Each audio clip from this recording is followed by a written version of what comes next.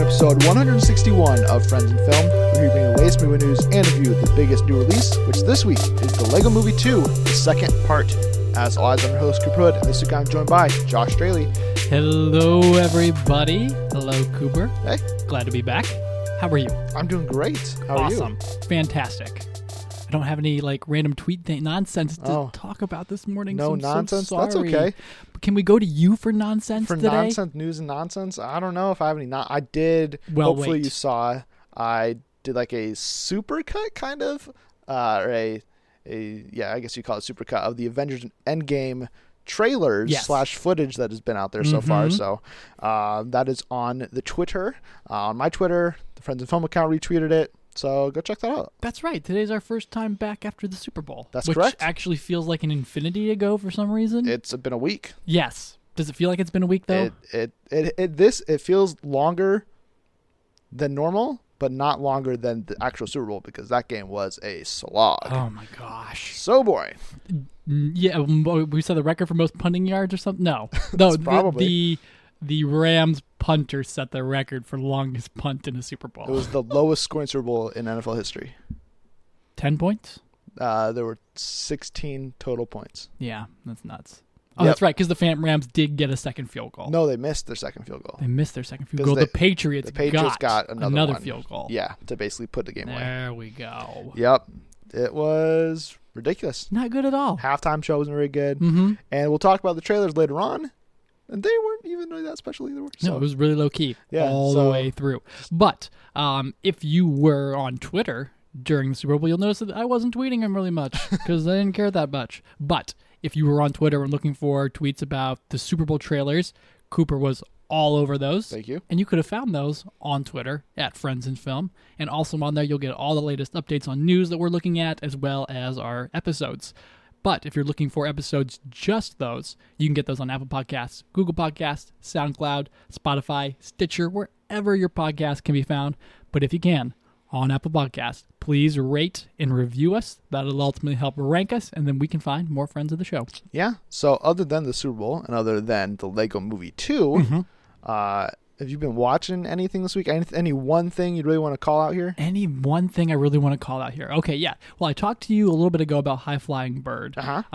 Just other than say, go watch it. I think it's interesting and good and fun to watch. But I want to talk about Mr. Nobody. Okay. It stars Jared Leto, and that's the only person I really remember being cast in this movie. I really should have pulled up more details on it. But it is so hard to follow. From beginning to end, I was never sure exactly what was going on. He's the last person that's going to die on the planet because they've somehow solved death in the future. Oh. In 2009, of all years. But it's made in 2000, so there's some extremely long leaps that they're making. But the narrative is so convoluted, and there's no clear resolution all in it. You're sort of just watching these fragments of Jared Leto's life from birth to death, but also all different possible avenues that he could have gone down and lived with a what if scenario that I just don't know how something like this could have gotten made. It was like watching Donnie Darko, but instead of Jake Gyllenhaal, it's Jared Leto who's not wearing a shirt half the time. Oh. Okay. Just absolutely nuts. The man's eyes have always been piercing blue, though, so I get the appeal of casting him. But how about you? I watched several things this week, but the one I'm going to talk about is in honor of really nothing. Okay. Because I'm just trying to figure out. But I'm going to talk about American Animals. It was a movie that came out last year. Have you seen it? No, I haven't, but I remember being this looks really good. It looks like a fun, teenagery heist movie. Yeah. So that is basically what it is. It's about these group of kids who they're all in college. They're all just kind of going through life, don't really care about anything. And then they get the idea, hey, let's go steal these really rare and expensive books from the library and sell them.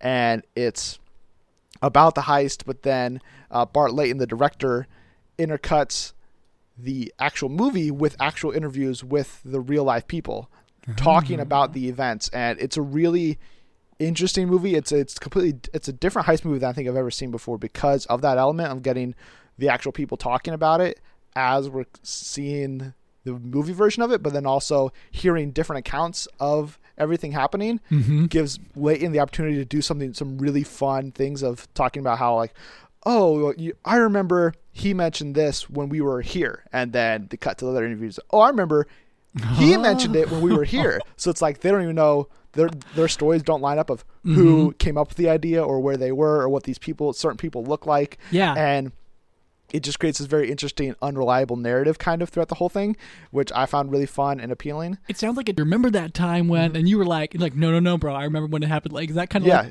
basically. The my guy Blake Jenner is in there as well, and he is very good. And even what's the other guy's name? Some Kenneth Leong or something. The guy from Dunkirk. Barry Keoghan. There you go. Keoghan? That sounds right. Yeah, Keoghan. I think Keoghan. They were all great, including the fourth guy, Jared Abrahamson. So I had to. It's not available to stream anywhere, but it's available to buy on Amazon Prime for like $3 or $4. So buy, not rent. So I was like, I've heard great things about it. I'll buy it. And after like letting it sit in my Prime queue for like 3 weeks, I finally got around to watching it. Really enjoyed it, and go check it out. Fantastic. I think it may be Barry Keoghan, but the O is silent. That sounds better. Yeah, so we'll go with that. And then so is that like Keoghan? Yeah, because like I want to like be like Genghis Khan because I see it like that, but that's not at all probably right. No, it's not. He's American, so. But let's move on to the Lego Movie 2. That's the second why we're part. here. This is why we're here. That's what we're here to review.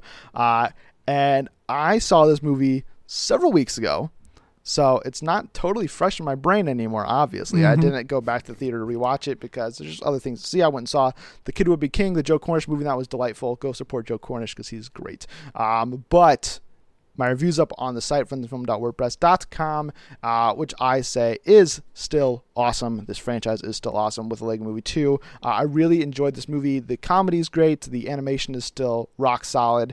But the part that really got me is the story behind it, with how the real world brother and sister relationship has changed Bricksburg and this universe, but then also changed the characters and what that means for that to be just spot on, and as an older brother, but also a younger brother, getting to see how you annoy them, but then they can annoy you. That part of the movie is played so, the younger siblings may want to they're always looking up to you, and like all that real world stuff just really hit home for me and really felt like they knew what they were doing with this movie. So hats off to director Mike Mitchell, but then also Phil Lord and Chris Miller, still very heavily involved creatively, and even more so after, leaving Solo. They had more time and helped spruce this thing up a little bit more, but the story's great. Batman's really fun in this movie. Tiffany Haddish as Queen whatever wannabe is super fun. She probably steals the movie. I think it maybe takes a little bit too long to get going because it starts with how the first movie ends, and then it jumps forward. Then you got to readjust to this Apocalypseburg version of the story. But then also, I was a little disappointed by some of the background characters not getting as meaty of roles as I kind of would have liked, because they kind of throw, Unikitty and Benny and Metalbeard kind of just off to the side, and they don't really do much. And that was kind of unfortunate, especially since I think the first Lego movie does a really good job of balancing all those characters and giving them all times to shine. I don't think that's necessarily the case here, but other than that, this movie is really, really fun. It's really enjoyable. I think it's something that the whole family would go see and go and enjoy. So if you haven't already, go see Lego Movie 2. I'll give it 4 ticket stubs out of 5. Yeah. Okay. Well, I think I can agree with you a lot. Like, this is still a fantastic franchise from Warner Brothers, from Lord and Miller, and from the, murderer's row of voice cast that they have in this. Ben Schwartz's Bananara, the psychotic banana, I guess would be the best way to describe him. Just had me shaking in my seats because it was just that funny for me. And you can go all the way down the list of just everyone that they kind of stick in there, from cameos that you'll just be like, oh, that's kind of funny to cameo here, but also still delightfully funny, in so many ways. And I guess we'll jump on those in later. But the live action element, the playtime between the brother and sister. I can't think of the kid's name other than it is Finn and Bianca. Thank you. But the sister to Finn is played by Brooklyn Prince, who is fantastic in Florida Project, and I was just utterly delighted to see Yeah, I had get no idea. those. Yeah, me too. Get those live action, moments, and that whole dynamic, like you were saying, of like playtime between like a brother and sister with wildly different styles is I think the best part of this movie, and it's where it strikes home the most. Where it gets kind of off track is basically like the meat of the plot in Lego Movie 2, or like in this like part with basically Emmett's journey to go find his friends and everything like that, and especially when Rex Dangervest enters the thing, and there's elements that kind of drop in there, but no, everyone from Stephanie Beatrice's Sweet Mayhem, General Mayhem, yeah. yes, all the way down to Alison Brie's Unikitty, and like you said, Tiffany Haddish's scene stealing, Queen whatever, Mobby, whatever. Shoot. Queen whatever, Wanabe. Thank you. Yes. Are all delightful renditions. Like they're just juggling so many characters now that are fun and expressive that you're like, but I kind of like love Nick Offerman's Captain Metalbeard, or you're kind of left wanting more at those moments.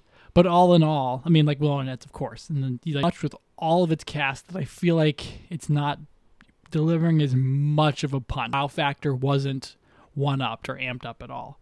So I'm going to give it 3.5 ticket stubs. On Lego Movie 2, even though, I mean, there is some spoiler stuff in terms of the plot that we can talk about, but before we get there, sure, I just want to mention my favorite cameo. Oh, yes. Bruce Willis. Yes. As Die Hard. It's, so good. And I was just like, what? Die Hard in the Lego Movie? Like, this isn't, like, the audience, the demographics do not cross, right? But it was so great, especially when they're like crawling around in the air ducts, and then like he's just like hanging out, and they're like, "What's up?" He's like, I'm not just like up here." Like, they're like, "Wait, do you live up here?" It's so good, and I was so pleasantly surprised to see Bruce Willis pop up in here. And the Ruth Bader Ginsburg. I mean, like not really like anything big or like it's long. Does she talk? No, doesn't speak. It's just her. Yeah, there's just like right there. I was like, what? That's a random Lego character like to drop in here. But that was absolutely perfect. But also Jason Momoa's Aquaman. He was so good. Yes, like Aquaman didn't have front billing, or they didn't have a reason to front bill him for any of these movies, and then sliding his Aquaman in there was excellent. So that was I think that was probably my most delightful one. Yeah, I mean, I still love Channing Tatum as Superman and Jonah Hill as Green Lantern. Their back and forth is still just so good. And maybe, I mean, it kind of leaves it up in the air that all of the Justice League characters are out there somewhere. We don't know where they are. They're lost. So maybe they're setting the seeds for Batman 2, teaming up with Superman and Green Lantern and Aquaman. They go find an intergalactic adventure for the Justice League. That'd be great. Whatever the case is. So yeah, all of these cameos. I think, are we missing any other really good ones? Jimmy O Yang, I found out, was the enthusiastic zebra. Or the zebra guy. And that was perfect. It's just there's a slew of people that was like, I love you, and you're getting to like voice some character that can be as crazy or as fun as that person is in real life. Right. And I think that's like the joy of all of these. But I mean, so let's talk. I mean, what is there any plot point specifically you want to touch on? Specifically, Emmett's deal with Rex Dangervest. The big twist of the movie. The big twist of the movie where I'm feeling like, we didn't really need this. But then again, like you needed some kind of turn in the fourth act, I suppose, to where, because last time around it was, these are Legos being played with by people. And here it's just Emmett's adventuring buddy, Rex Dangervest, is the future version of himself. Yes. After he gets kicked underneath left underneath the dryer, which hardens and steels him up, and then makes him want to time travel back to Apocalypseburg. Is that right? Apocalypseburg. Thank you. And basically set all of those events in motion. Yes. And that where I was like I kind of rolled my eyes at that moment. But I was still having as much fun, so I was like, okay, they can do whatever. It's Legos. Yeah, it's that weird thing where it's just like, man, like I don't think we need a time travel element in here. Like I'm still not even sure how it really totally works. Yeah, like time travel is so tricky in movies that it's just like, man. It's I don't know how this works in terms of they were playing and then he traveled back in time to save himself and I mean, it doesn't need to make sense, right? I guess, but I'm just kind of like, oh, he could just be like a Lego who got kicked underneath there. We don't have to like corrupt Emmett. Yes, In our perception of him as Emmett, rather than just you kind of excuse it, but it was just kind of like, ugh. I just felt like it was almost more for me to like try to like remember, or right? appreciate, when rather we're just having whimsical fun. And like I don't know if it wasn't like overtly obvious that like, oh, Rex Dangervest is the bad guy, but it's just like, all right, like they're either doing the, which I love, the Queen Whatever Wannabe, like We're Not the Bad Guys song. Yeah, I was like, this is so good, because either she is the bad guy and it's just like the most like over the top, no, trust us thing, right. or it's like literally like, and we find out it is really just them saying, no, like we want you to trust us. Like, you guys did not communicate that well at all. Yes. And but it's like, because they're trying to make peace the entire way through, which is like a perfect like out to like the brother sister relationship, where it's sort of like, I want to play with you too, so I steal your stuff. Yeah, like that's the implication they're making, and yeah, that's like you were saying, the hilarious not go well at all. It's like they're like hypnotizing them with glitter, and like it's kind of ridiculous, but it and then you can only view it that way, right? And like I was just maybe a little disappointed that they went like the evil Rex Dangervest route, because like I kind of like, I mean, I think this message still becomes is able to come across in the movie, but like they're pretty much dealing with the idea that like, the first movie in this franchise was about like, oh, Emmett, you're the special, but really anybody can be like the special. Anybody can be a master builder, like whatever. You can just be the best you are. This one is more just like, you can everybody can be special, but also don't like lose sight of who you are. Like, be true to yourself. Like Emmett is basically trying to change himself to become more mature and more like a man. So Wildstyle will appreciate him. Will like love him, and then he starts making those changes, and then she realizes, oh, not. So I think that maybe they try to use that twist of like, oh, Rex Dangervest, the bad guy, to show like, oh no, like Emmett, if you become this other version that you aren't, you're that way. But like, I don't think they needed to go that full route. Like, he could have just had a moment of realization of like, listen, I'm not that guy. I'm not the tough guy. I'm not a velociraptor trainer. I'm not a, whatever, all of the various jobs that Rex Dangervest has had. Like, that's not him. And then he just learns to accept that and everybody moves forward. But I just feel like the time travel elements with making Rex the bad guy just complicated things too much for me. Yeah, totally. But what wasn't complicated and was my favorite part of the entire movie? No, I don't. The Man of Bats and his marriage to Queen whatever Wannabe. Yes. That entire plot line was so insanely perfect. Like, you're left wanting more Batman in this movie, and he's in it a fair amount. He is. But then you're like, why do I still want more? It's because the entire plot line of him becoming, I guess, softened a little bit, I suppose, and then a little bit jaded, and then just entirely like flipping his whole persona on its head through that marriage part, is exactly what I needed to see from Batman. I don't know how it'll play into Batman Lego 2 or whatever the case is, but I mean, I thought like the Queen Whatever Wannabe song basically tricking Batman into wanting to marry her was so good. The song itself was great, and Tiffany Haddish, like I didn't know she could really like it's not like this impressive like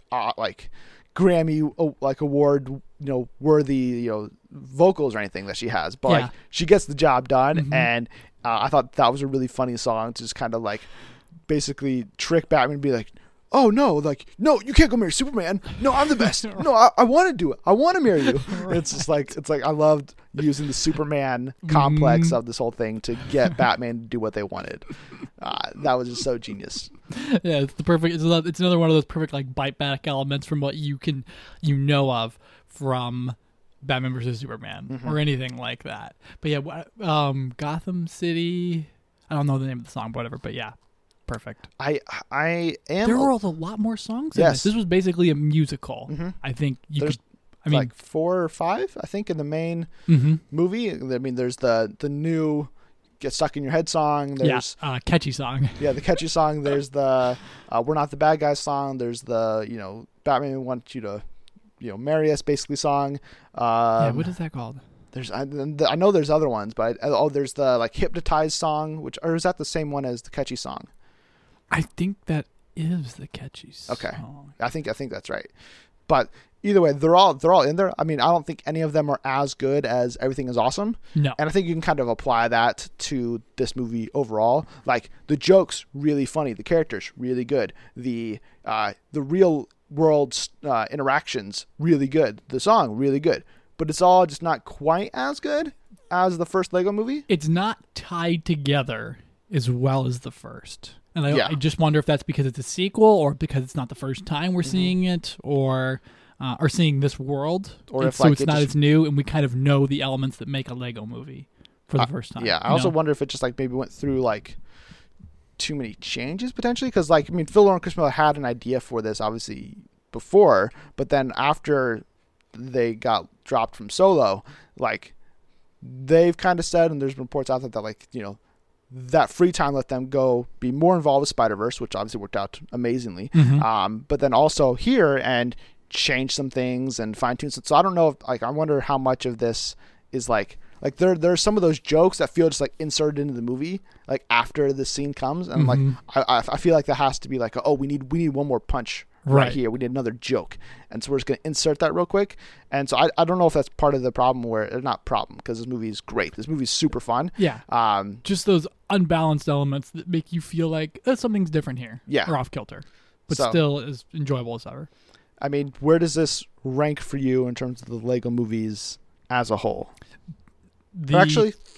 Sorry. Before we get there, you mentioned the Lego Batman movie.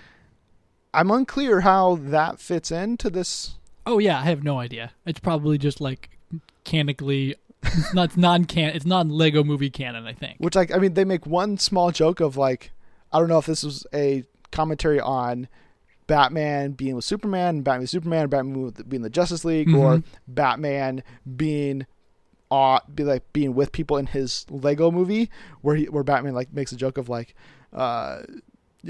oh, I'm all by myself because that's how you guys like it. And then he like also makes a really funny joke, I thought, where he is just like, there's like 9 different Batman movies in development or whatever. That was pretty funny. But like, I'm just, because there was an earlier interview, I don't remember who, I think it was with Lord and Miller, where they said that the Lego movie or the Lego Batman movie would factor into Lego Movie 2. And I'm just I don't see how that's true. No, I did not see any connective tissue there, which is fine, right? I mean, they're still enjoyable both separately. Like, I don't need continuity or whatever. Right? It's not like this. Like, this isn't like a shared universe built on canon, like the MCU or something. Right. So it's like Ninjago doesn't even, I don't think, take place in the same universe as these other 3 movies. I mean, maybe they do or maybe they don't, but it's like the idea is just like it's playtime.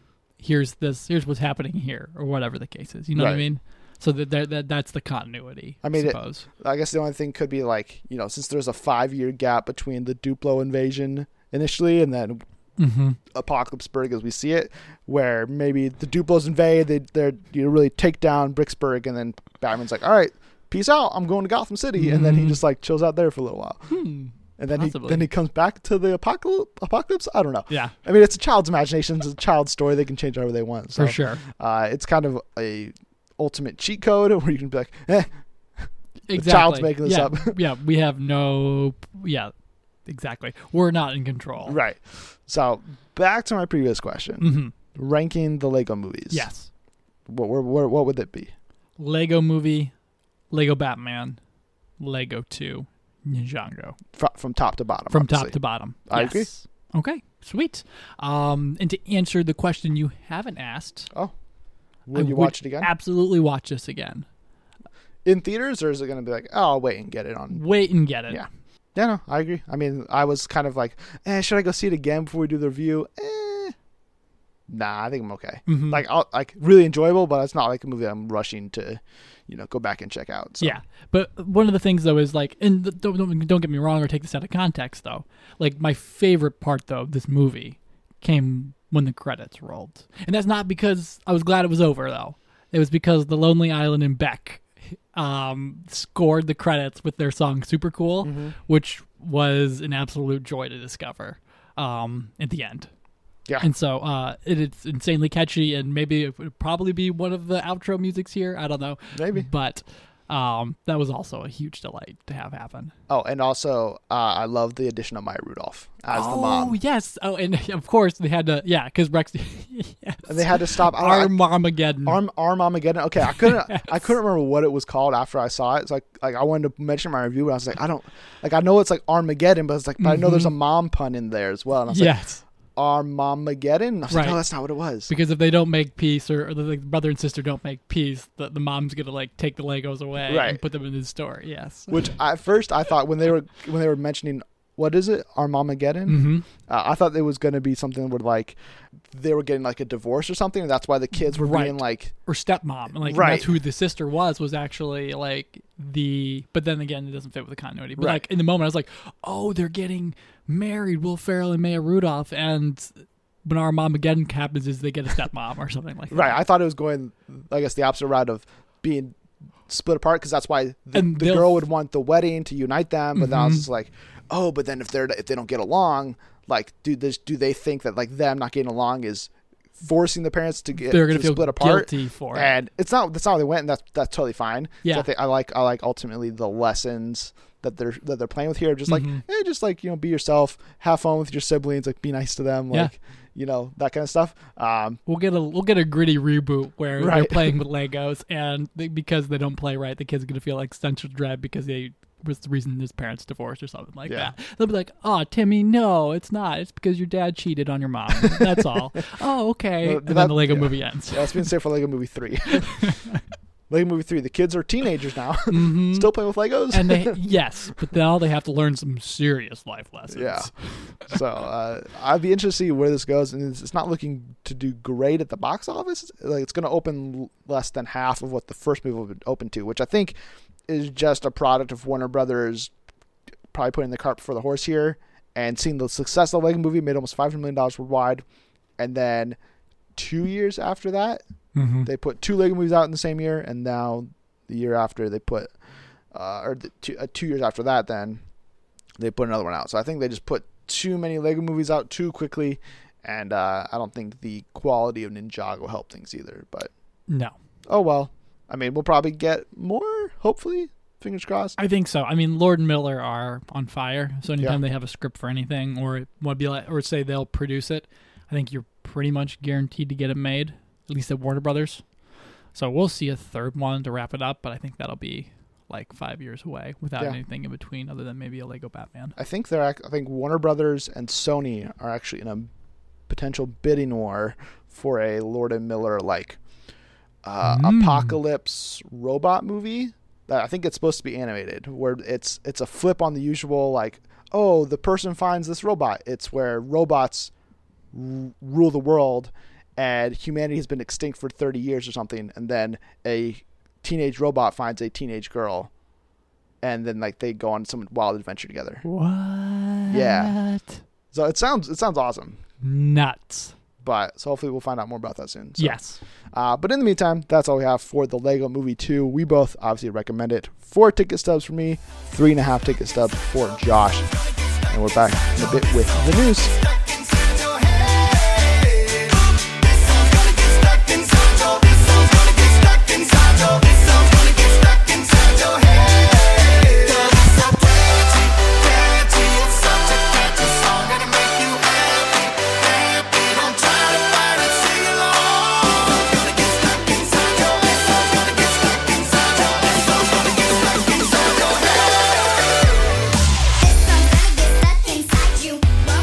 And we're back with the news, and as always, we'll start with our 3 main topics this week, starting with an Avengers Endgame story, because we're like 2 months away now from that movie hitting theaters. I cannot wait. Unbelievably close, yet like it hasn't jumped into the zeitgeist yet. We're still probably closer to 3 months than 2 months, but still, we're getting there. It's closer than when we learned the title of it. That's true, and that felt like forever.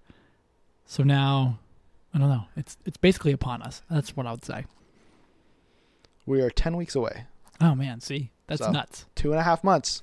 We're gonna be there, and when we go check it out in theaters, it may just be 3 hours long.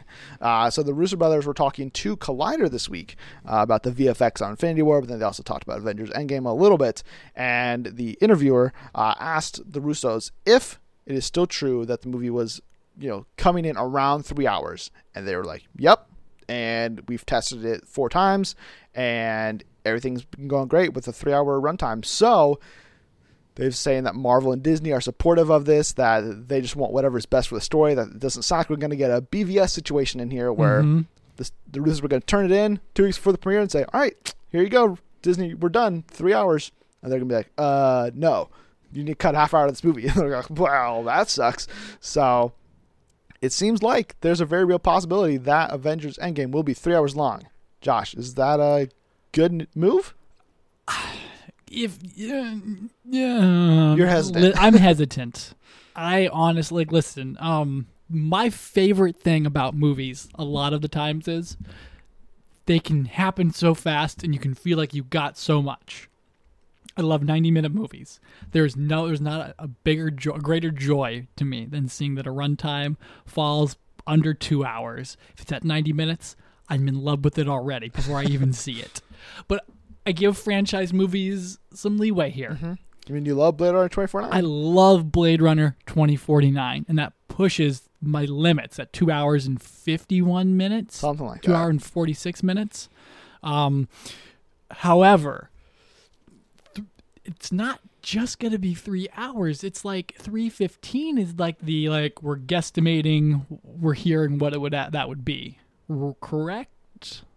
I don't know. Okay. I mean, that's what I like. The way the Russos responded to it, they're like, when the interviewer's like, so is it true that it's still around 3 hours? They kind of look at each other like, yeah, it's around 3 hours. And to me, I don't think they would say it's around 3 hours if it was under 3 hours. Right. Because at this point, just saying it's a 3 hour movie, I think it's setting up some certain expectations of just the epicness of it and the scope, which I think would still be true if the movie comes in at 2:59 or 3 hours and 1 minute.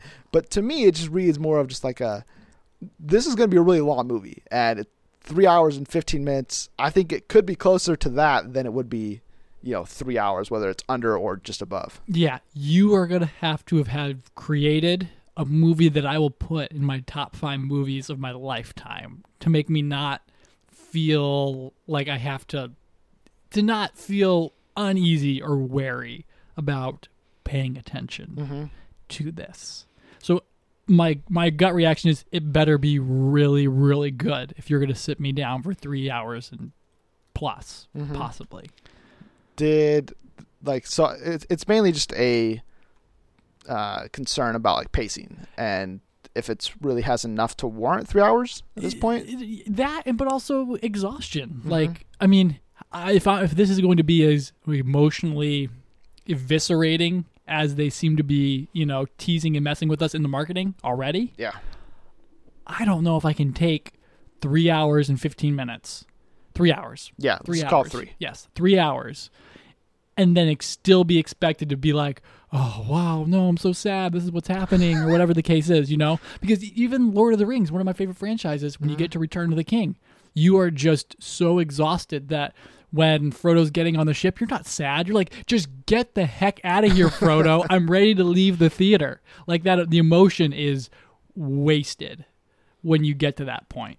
Because, I mean, we have attention spans, and we have the worst attention spans of all time now, I think. Yeah. I don't know. So, yes, that's where I'm landing. I am very wary of it. I mean, I think that's fair. I think is the movie is it too long? Is it too short? I don't think there's ever one right answer. Like, oh, all 3 hour movies suck. All 3 hour movies are great. It's, does the story have enough to maintain that?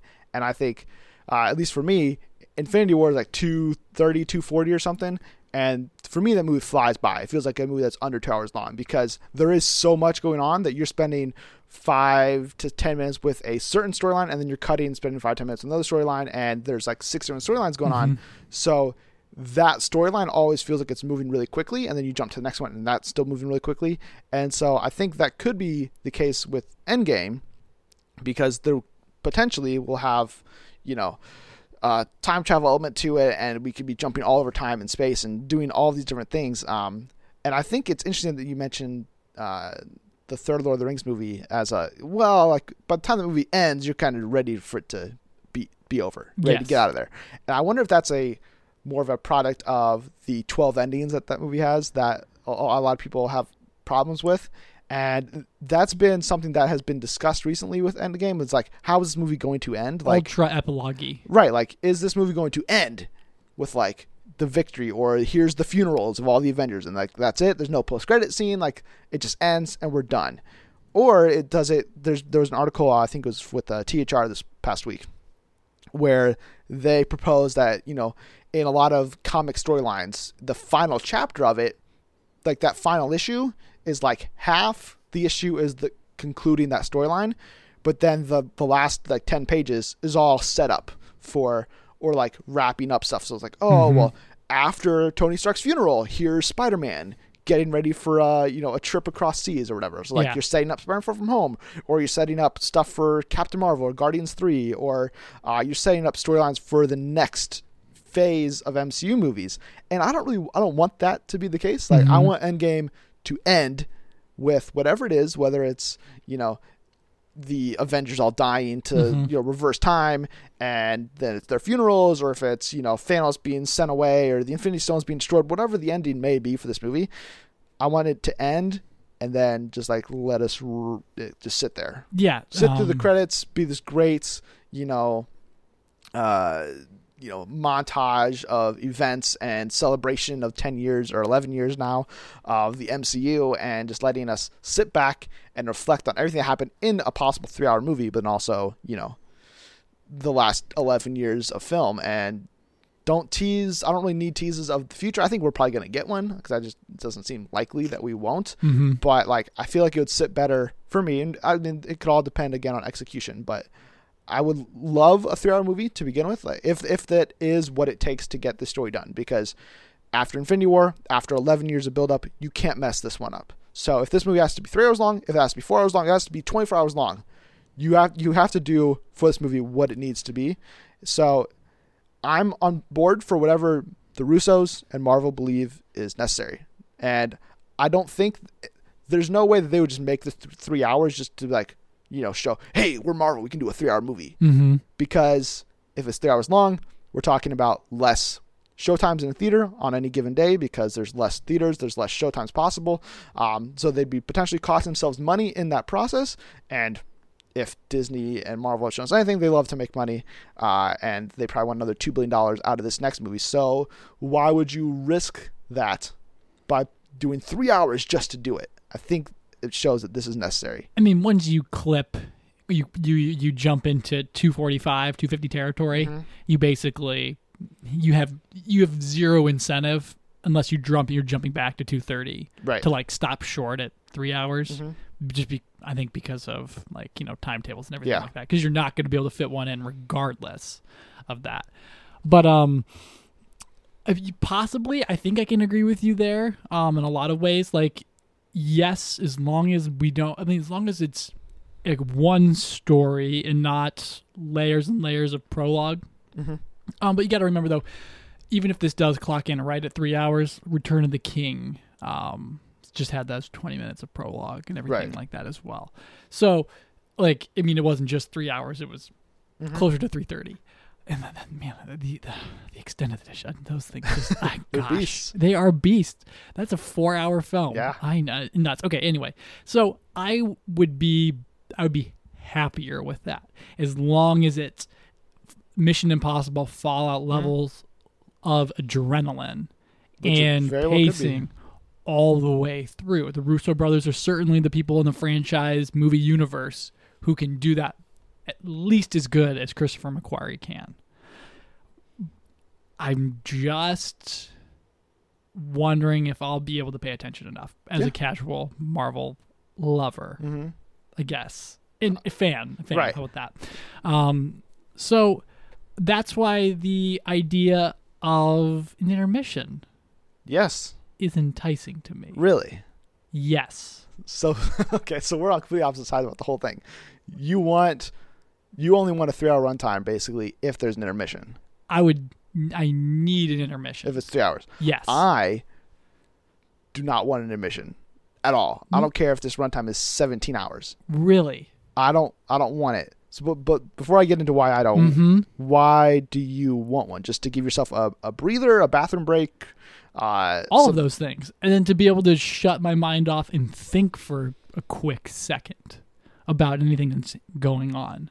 Especially if we're going to be jumping 10 years into the future, 5 years into the future, however long it's been, and having to reconcile whatever's gone on. And like, if it's going to be 3 hours, you're going to have a first half and a second half. Like, it's going to be completely 4 parts, a 4-part movie. Like, I always argue there's not 3 acts, there's 4 acts. This will be absolutely 4 acts. There won't be any gray area with that.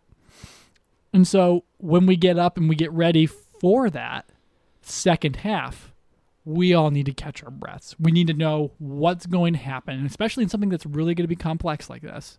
Or at least it's for past fans and anyone that wants to pay attention in the future. You're going to have to make sure you state clearly and show us exactly what's going on.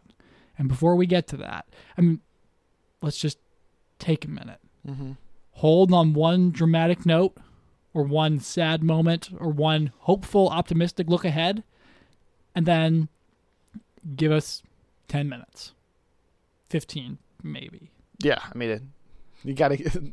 If you're going to let people exit the theater, you got to have at least that much time. Let me get a soda, refill my bucket of popcorn, and, use the restroom, and then sit right back down. That would be ideal. And it would also be in the tradition that they've already set up with the previous Avengers film, where we just get a film by Anthony and Joe Russo. And the slow melodic credits roll in a very somber attitude. So giving us an intermission would be in the best interest of that traditional cinema approach. And then when you kick off the second half, whatever is packed inside of it. You can do that in the Marvel way of being energetic and fun near the end, and regardless of how it ends. Or you can just do it in that same classical style of being like, Finn, the end, for now, whatever the case is. And then Spider-Man can knock off or kick off the next phase. Right. Because if this is Endgame, let's treat it like it. And because if you're going to if you want us to pay attention to this and give it reverence, then let's treat the movie like something that's been in the tradition of cinema since, Gone with the Wind had it's, massive runtime and intermission and all of those things. The last movie I recall having intermission is Hateful Eight, Quentin Tarantino's movie. Clocks in under 3 hours. I believe it's like 250. And I think that works fine for that movie because, it just gives you a break from the insanity.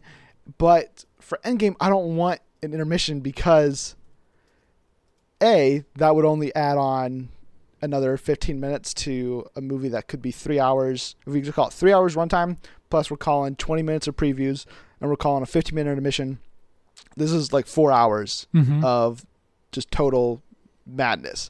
And that could be fine, whatever. I don't really care about that. Other than it decreases the opportunities for showtimes even more if you have an intermission. But also, I know myself. I know how Marvel fans think. I know how people in this area tend to think about Marvel movies and how they watch them. And let's just say, like Endgame, like the plot is, the Avengers are, sad. They're, disheartened over, losing all these people. Ant-Man shows back up, says, hey, time travel is possible. They say, okay, great, let's work on time travel. And then they figure out how to do time travel, possibly, go on a mission, and it fails. And that's the first hour and a half of the movie. And then we cut, and there's an intermission. For the next 15 minutes, all I'm going to be thinking about is, oh my gosh, what's going to happen next? I'm going to be theorizing mid-movie about what's coming next, when instead, if there's no intermission, and it just keeps going, I'm just like, all right, where do they take me next? Like, I'm going to be locked in. And if they give me a hard cut and say, all right, go refill your soda. Here's like some music, or here's some jokes or behind the scene footage or whatever they would do to pass the time. Oh, it would just be dark. Like, I don't, but like even then I'm just gonna be sitting there being like, it's like, what's coming next? I don't want them to stop the momentum. Like, if this movie's gonna be a 3-hour epic, fast paced, this we're not gonna let you think. We're not gonna you're gonna be on the edge of the seat your entire time. Mm-hmm. Then don't give me a break in the middle, cut all that momentum, and then ask me to jump back into it for the last hour and a half. Yeah, I think the issue is then you and I seem to have a fun. I mean, you know more about this movie than I could ever possibly know. I'm not sourced at all, but from what I feel like, the beginning of this movie is not going to be action heavy at all. It's going to be slow. Slow in as much as a popular film could be, or a blockbuster can be, yeah. And heavy and sad and somber all the way through until Ant-Man gives us that, hey, how the heck did he get to 1980 or right wherever he is, possibly, potentially, with the archival footage or whatever that reference means. And then we move forward, or whatever. Maybe it's Tony Stark dropping down on the island after they've fixed the ship, and that's that scene that we got from the Super Bowl. There are moments where you can just go, all right, everything that's happened, here's a pause before we kick things up. And then when you get your home theater, when you get your home versions for Blu-ray and everything like that, it'll be stitched together like any other kind of movie, and you can just roll from there. But if you're going to make this an experience in the theaters, if this is going to be Endgame that you want all these people to go through together, then pause at one moment before things become action heavy and interesting, where you won't be able to theorize and then go forward. I mean, I agree with you that it's going to start off slow and somber, but they can only, it's not like that the first hour of the movie is going to be that. Like, it'll be like the first 20-30 minutes, and then that's when because you can only have show shots of Cap crying or going to therapy groups or whatever for so long before it's like, all right, well, like, what are we doing about this? Like, Tony Stark has a day of oxygen left. we can't sit on that for an hour. Well, right, depending on when they introduce the idea that he has a day of oxygen left. Right, but it's just like, if like the movie starts and it's them getting on the ship and trying to make it work, and everything. I just feel like there's so much that they have to accomplish in this movie, and if it does pace itself with, it's a build to the epic reveal that, oh, we can time travel. This is how we're gonna do this. This is the inciting incident of how we can actually make this possible. Then I don't want them to go through all of that setup and then be like, all right, here's the key, we got it, and then like cut, and then be like, all right, I gotta wait 15 minutes just to figure out where we're going next. It's not gonna be a hard cut. I mean, they're gonna build it in. But I mean, it's a hard cut in some regard. I mean, it's not like it's gonna be like cut off Cap midway through a sentence, right? But like they'll be like, all right, and here we go.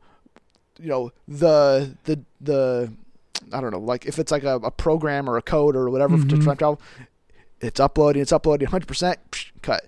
And now 15 minutes and we wait and figure it out. The portal would turn on, and then they'd all look at each other, and then they'd jump in, and then fade to black. Instrumental overture. Right. Then I just want to be like, no, I want to just like keep me going. And then when we land back in, it's 1940 Germany, and Cap is killing Nazis again, or beating up Nazis again. Yeah. And you're like, what? Where are we? And it serves as sort of like you throw them back in, and you're disoriented a little bit again. You get to find your bearings, and then once you pick up on what happened when there are two Captain Americas on screen, or whatever the case is, you can figure out, you can intuit what went on. I think it's a good idea. I know that they won't do it because it's just too it'd be too cool. It'd be too interesting and too on edge for Disney to even try. Not even the Russos could pull it off. But if they did, I would love it, and I think it would be great. All right, we need to move on. This could have been a big question, I guess, by how we're talking about it. But let's talk about The Kingsman: The Great Game. It is the prequel movie that's coming in between Kingsman 2 and Kingsman 3. That's going to take place in World War I of this franchise, and production began on it this week. And in response of that, the full cast was announced that include new additions of Aaron Taylor Johnson, Gemma Arterton, Stanley Tucci, Tom Hollander, Jimon Hansu, and Robert Aramayo. They joined the previously known cast members of Harris Dickinson, Ralph Fiennes, Rhys Ifans, Charles Dance, Matthew Good, and Daniel Bruhl. So this cast, obviously very European heavy, and it's going for an international star pretty much. But it's got some great names. It is a reunion between Matthew Vaughn and Aaron Taylor Johnson from their work from Kick-Ass, and I'm a huge fan of Gemma Arterton, so I'm glad to see her get involved, and then Stanley Tucci is just the best. So this cast is really shaping up really well. I want to know more about like the actual story, what their roles are, like the one report described Gemma Arterton's role as the nanny, which I hope she's not like just a nanny, and I hope that's like a code name for something in the Kingsman, so she can like, kick butt and be cool instead of just like, oh, Harris Dickinson, where are you going? No, right. No, you don't get Gemma Arterton and like waste her in like a nanny role. Like give her something to do. So this cast is awesome, and the movie comes out in November, so it'll only be a matter of time before we probably see something. Yeah, and if you listened to the big question last week, you'll know that we like Aaron Taylor Johnson. That's so correct. He is the perfect perfect add to this entire thing. And it all but confirms that the World War II setting, that Daniel Bruhl is going to play some kind of stereotypical German. Probably. So, anyone who would hope that he would be stepping out of the traditional hole he's been kind of pigeoned in, too bad. But then again, it's Matthew Vaughn. He's known to change things up. He'll be a robotic Nazi. He could be a robotic Nazi. I mean, I don't know if they'd go as far as like trying to have like a good German soldier, have like an inside man, an undercover. I don't know. The Kingsman franchise is wacky and insane, and I wouldn't put it past Matthew Vaughn to do anything bizarre. But because I do kind of share that sentiment of like, give Daniel Bruhl something else to do. Like, don't keep. He's the only German people we know. Basically, at least that's what Hollywood thinks, I guess. But I mean, he is very talented, and all the rest of this cast is as well. So. Absolutely, this is great. Now, if this was Tom Holland and not Tom Hollander, for a second, when I read the initial, I'm like, "What? Perfect, great." I didn't know he was busy or wasn't busy, and then I was like, oh, "Okay, the ER makes a difference." Yeah. No, I mean Tom Hollander is great as well on his own, but I mean, if they had like got Tom Holland to be like the rival kid for Harris Dickinson, I mean, if you can get Tom Holland in the movie, you probably just make him the star, really. We need to make sure we call him Thomas Hollander. That'll help make the distinction a little bit easier. Yeah, I guess so. So let's move on to a report from THR, where they revealed an Aquaman spin-off movie is in the works that is going to be a horror-tinged movie based around The Trench. The weird xenomorphic-like creatures that were in Aquaman for like 5 minutes total screen time. They're getting their own movie. Somehow, some way. It is happening. James Wan is producing it. It is going to have a smaller budget than the typical superhero movie. And the script is going to be written by newcomers Noah Gardner and Aidan Fitzgerald. So this was a very interesting announcement to make. One that I think when you initially see it, you go, what the heck? Right. And then maybe you sit back on it and realize maybe there is some good to this. Is that possible, Josh? There is some good to this. Because when I initially saw this news, I was like, no, that's not right. What could be going on here?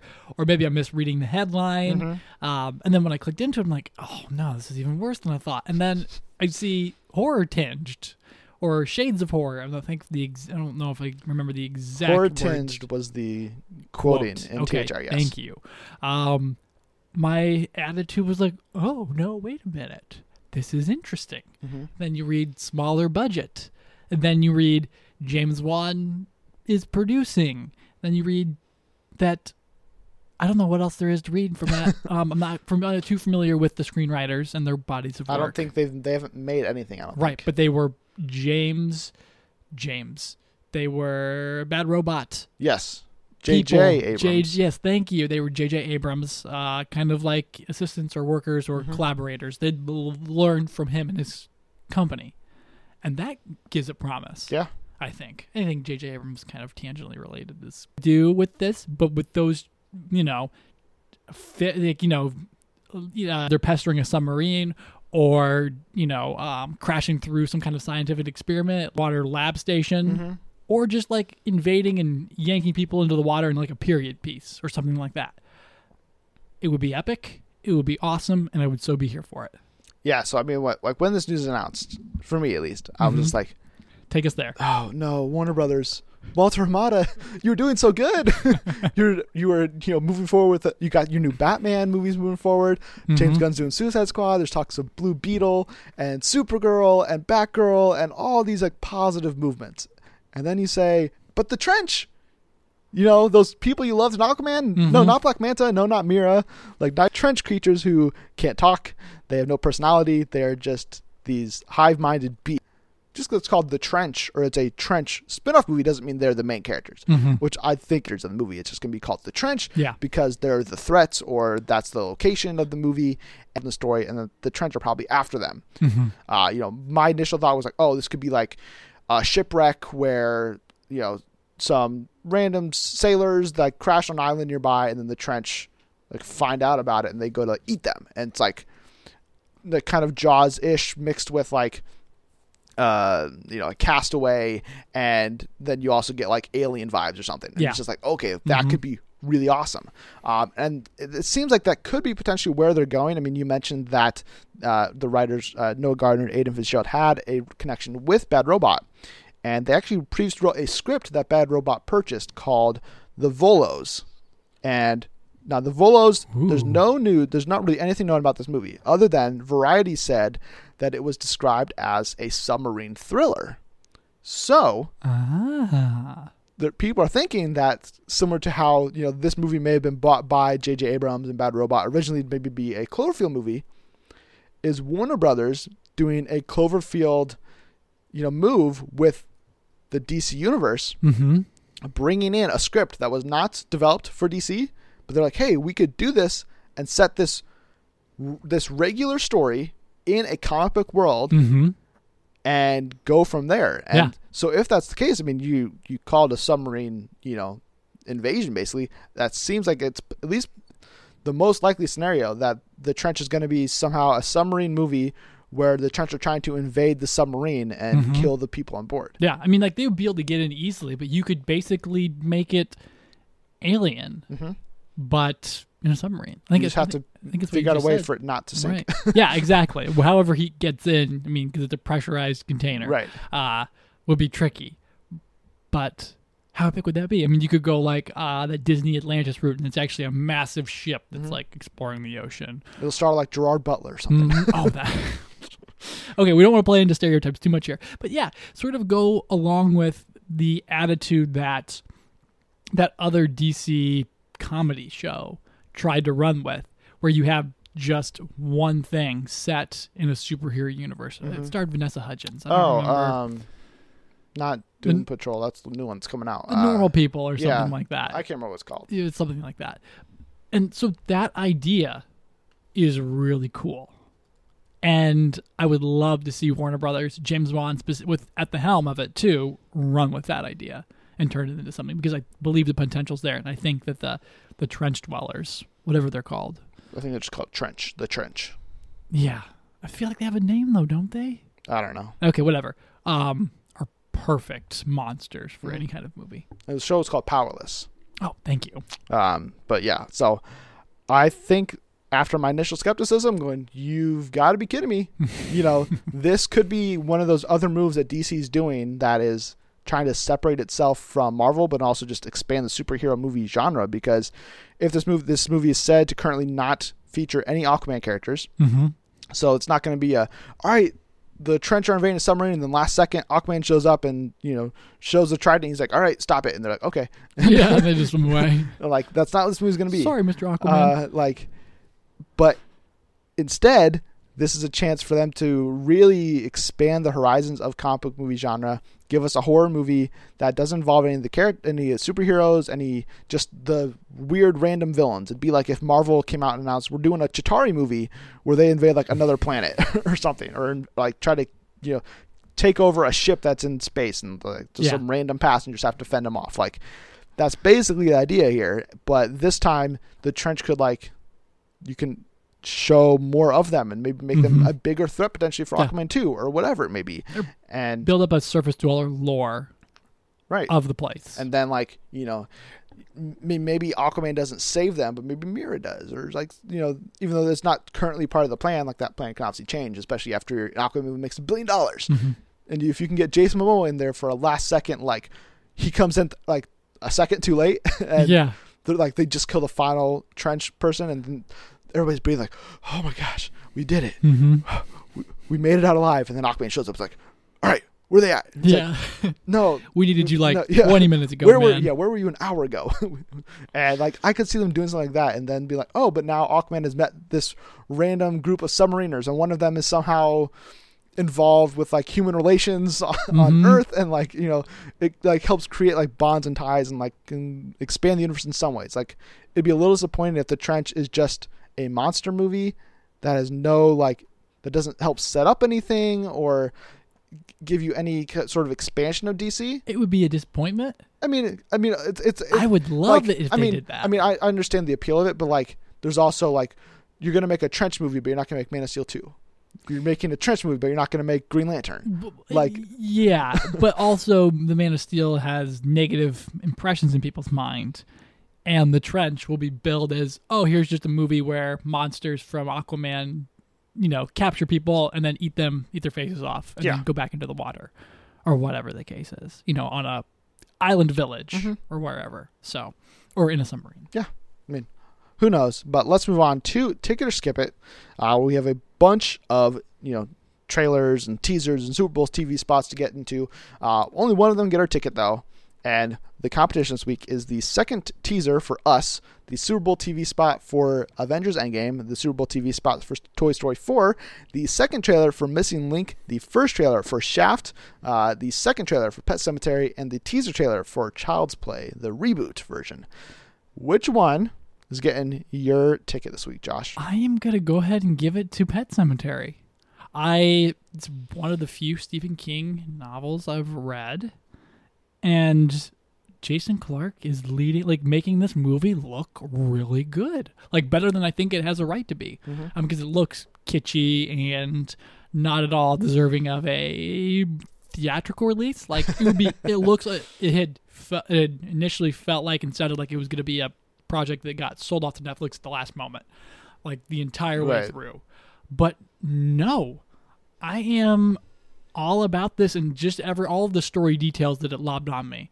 I mean, they're doing some different twists, but they're going for it in a way that's true to the book as far as I can remember, and tripling down on not so much the pets are coming back to life and people come back to life too elements, but just the entire aesthetic around the pet cemetery, and they're kind of like tossing in satanic elements and all of these things that make it more interesting.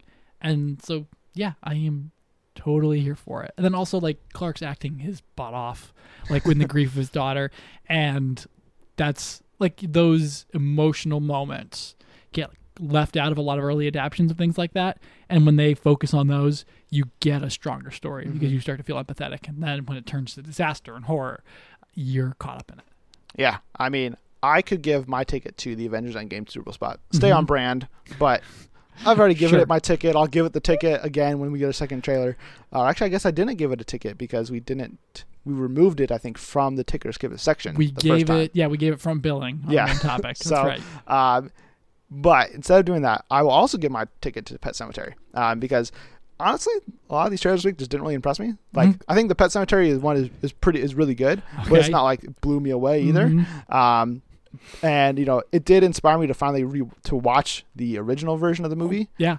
Currently on Amazon Prime, so if you want to watch it, it is instantly available if you have Prime. And this new take is definitely new. It's updated. The effects look a lot better than the one that came out in like the 60s, which certainly looks dated, or maybe it was the 80s. I don't remember. And this one looks like, it looks creepy and it's got the thriller vibes, but then also there's a twist on the story that is very different from the book, from the original movie, where, it's not a spoiler to say it because it's right there in the trailer. Yeah. That instead of the boy kid being the one who dies and be brought back to life. In this new version, it is the girl. So I'm interested to see why they made that decision. If it was just to distinguish itself from the previous movie or from the book, or if there's some larger reason why they wanted in the older kid to be involved, or specifically the girl. I'm very interested to see if that is in any way tied to what they do in this movie. But I mean, yeah, it looks good. It looks creepy. They're definitely going for some of the more memorable moments from that first movie and trying to do their own twists on it, and the practical effects of the girl breaking her back and like with scoliosis and all that stuff, like that looks sick, and like in a good way and a bad way.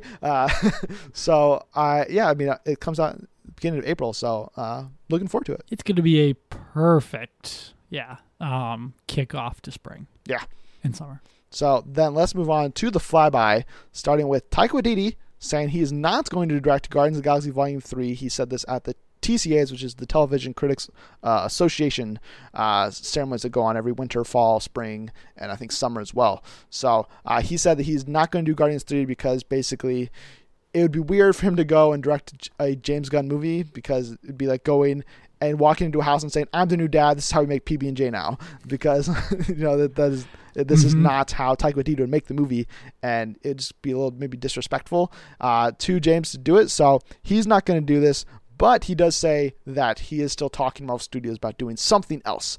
So I'm a little bummed that he's not going to do Guardians 3, but I completely understand why he's not going to do it. I'm not totally surprised he's not going to do it, because him and James did seem pretty close, and even though you'd think, oh, their tones fit really well, it would work really well for Guardians 3 if Taika would just do it. I get why he would rather do his own thing and just not step on James's toes. Yeah, it's the it takes a brave person to come in where someone's laid out so much work. Mm-hmm. And that's exactly, that's a quintessential Taika quote. I mean, when you're describing what this is probably going to be like. And eventually they'll find somebody who's courageous enough and gets James Gunn's blessing to take over the project, because he's not coming back at this point. The Suicide Squad announcement is the final nail in that coffin. Yeah, I mean, if he was going to come back, they'd have to wait until that movie's coming out in late 2021. So you're talking about waiting until 2023 to get this movie in theaters, which is at the very least a year too late from what I think Marvel wants to do. So right. So unless Sean Gunn steps up and directs, they're gonna have a wild time to find someone to replace. Yeah, I mean, I don't think Chris Pratt would direct anything, but or Zoe Saldana has, but I feel like a cast member would probably be the best person. I've seen people suggest Bradley Cooper, but yes, he's involved in those movies, but he's not on sets. So he doesn't even get the vibe. Right. He's just doing voiceovers. So, and I don't think, maybe he would just do a Marvel movie to be like, all right, screw you, Oscars. You're going to shun me and my movie out of every award basically probably in a month. So I'm going to go do the biggest movie possible. But yeah, I think this just is an interesting situation, because we don't know if anybody will be willing to take on. I mean, somebody will eventually, but it's just it's going to be that odd situation of, all right, I have to direct a James Gunn movie like James Gunn would do it, with James Gunn's script, with James Gunn's cast, and do it that way. Yeah, so. I mean, and anyone who comes around, it's basically going to end up being like a placeholder for James Gunn reviewing dailies and things like that, giving notes. Yeah, I mean, that'll be I feel like that'll be the ultimate compromise, is where they're just like, okay, you're a producer, but we need someone to push play or push record. I mean, he'll be a producer, I think, just because of everything he set up before and his work on the project and everything. But if you're having James Gunn review the edit and dailies, no, just get him back. That is so petty of Disney that you gotta, you just have to just do it. I mean, what was his payout? $15 million? I don't know. It was never reported. Yeah, whatever his payout was far from petty.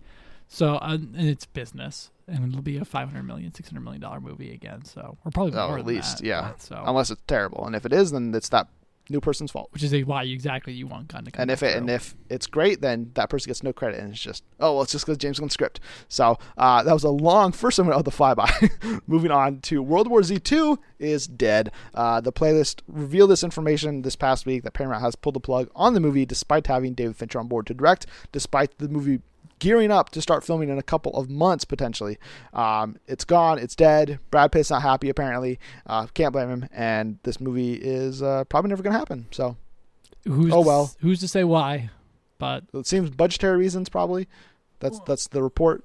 David Fincher does a lot with that. Okay, whatever. Now all we know is that, he's free to do the good projects. He's free to do whatever he wants, even though this movie, ended up, probably keeping him from other projects over the last 3 years he's been attached. So we also got this week straight from Rebecca Ferguson that she is going to be back for future Mission Impossible movies, basically confirming that Isla Faust will be back for Mission Impossible 7, probably Mission Impossible 8 as well. So that's great news because she's obviously a great character. She's set up really well in Fallout, and her and Hunt should have a pretty interesting relationship moving forward. Absolutely agree tenfold on that. So then we also have word from Netflix that they bought Zac Efron Ted Bundy biopic called Extremely Wicked, Shockingly Evil, and Vile. They'll release it late this year, including a limited theatrical release, making it eligible for the Oscars. Josh, you were excited for this movie at one point. Are you still now? Now that it's at Netflix and it's maybe an awards contender? I was excited for this movie. I was disappointed with this movie, the first trailer, and then the reviews came out. I'm like, don't worry about the trailer that made him look like a rock pop star idol. And yeah, so this is interesting. I don't know if the awards friendly release is going to do it any good. It'll probably, or it could end up being Green Book. I don't know. But I don't think.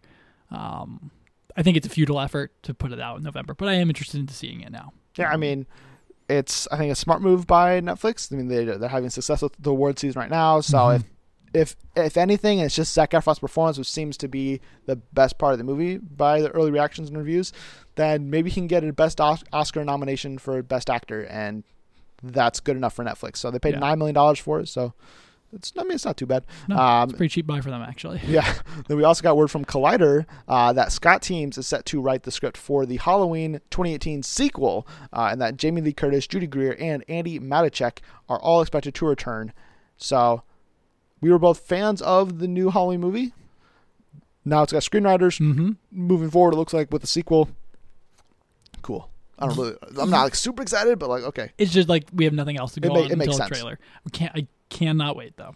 Then we also got word from THR that the 4 young cast members of Jumanji: Welcome to the Jungle, Sir Darius Blaine, Nat Wolff, Madison Eisman, and Morgan Turner are all going to be back for the sequel. And then Deadline confirmed that Nick Jonas is going to be back as well. So this cast continues to really, really grow. And it is not surprising, but it's just I don't know where this movie's going anymore. I thought I had a pitch. I thought it was a good pitch, and now I'm not so sure. And it's Alex Wolff, not Nat Wolff. Sorry. Interesting. Still haven't seen Welcome to the Jungle. You got to get on that. But some news I think will get you excited is that Variety reported that Anya Taylor-Joy is going to officially star in Edgar Wright's next movie, The Last Night in Soho. Something we kind of talked about briefly before, but now it's actually going to happen. So yes, it's going to happen. We have a title for it now, and the rumored casting of Anya Taylor-Joy was correct. Yes. So yeah, 3 for 3. Anya Taylor-Joy is great, so I'm happy to see her and Wright working together in a horror movie. So that should be fun. And then lastly, the Avatar sequels announced that Eddie Falco has joined the cast as General Ardmore, the commander in charge of the RDA's interests. And the reason her addition is just being now known is because they've only filmed the CGI portions of the movie so far, and now they're gearing up to do the live action parts. So that's why she's just not joining the cast. She's from Nurse Jackie, The Sopranos, a bunch of other TV stuff before. So good addition. Yeah. I remember her specifically from Nurse Jackie, 2 episodes. And she's great. All right. That is all we have for this episode, though.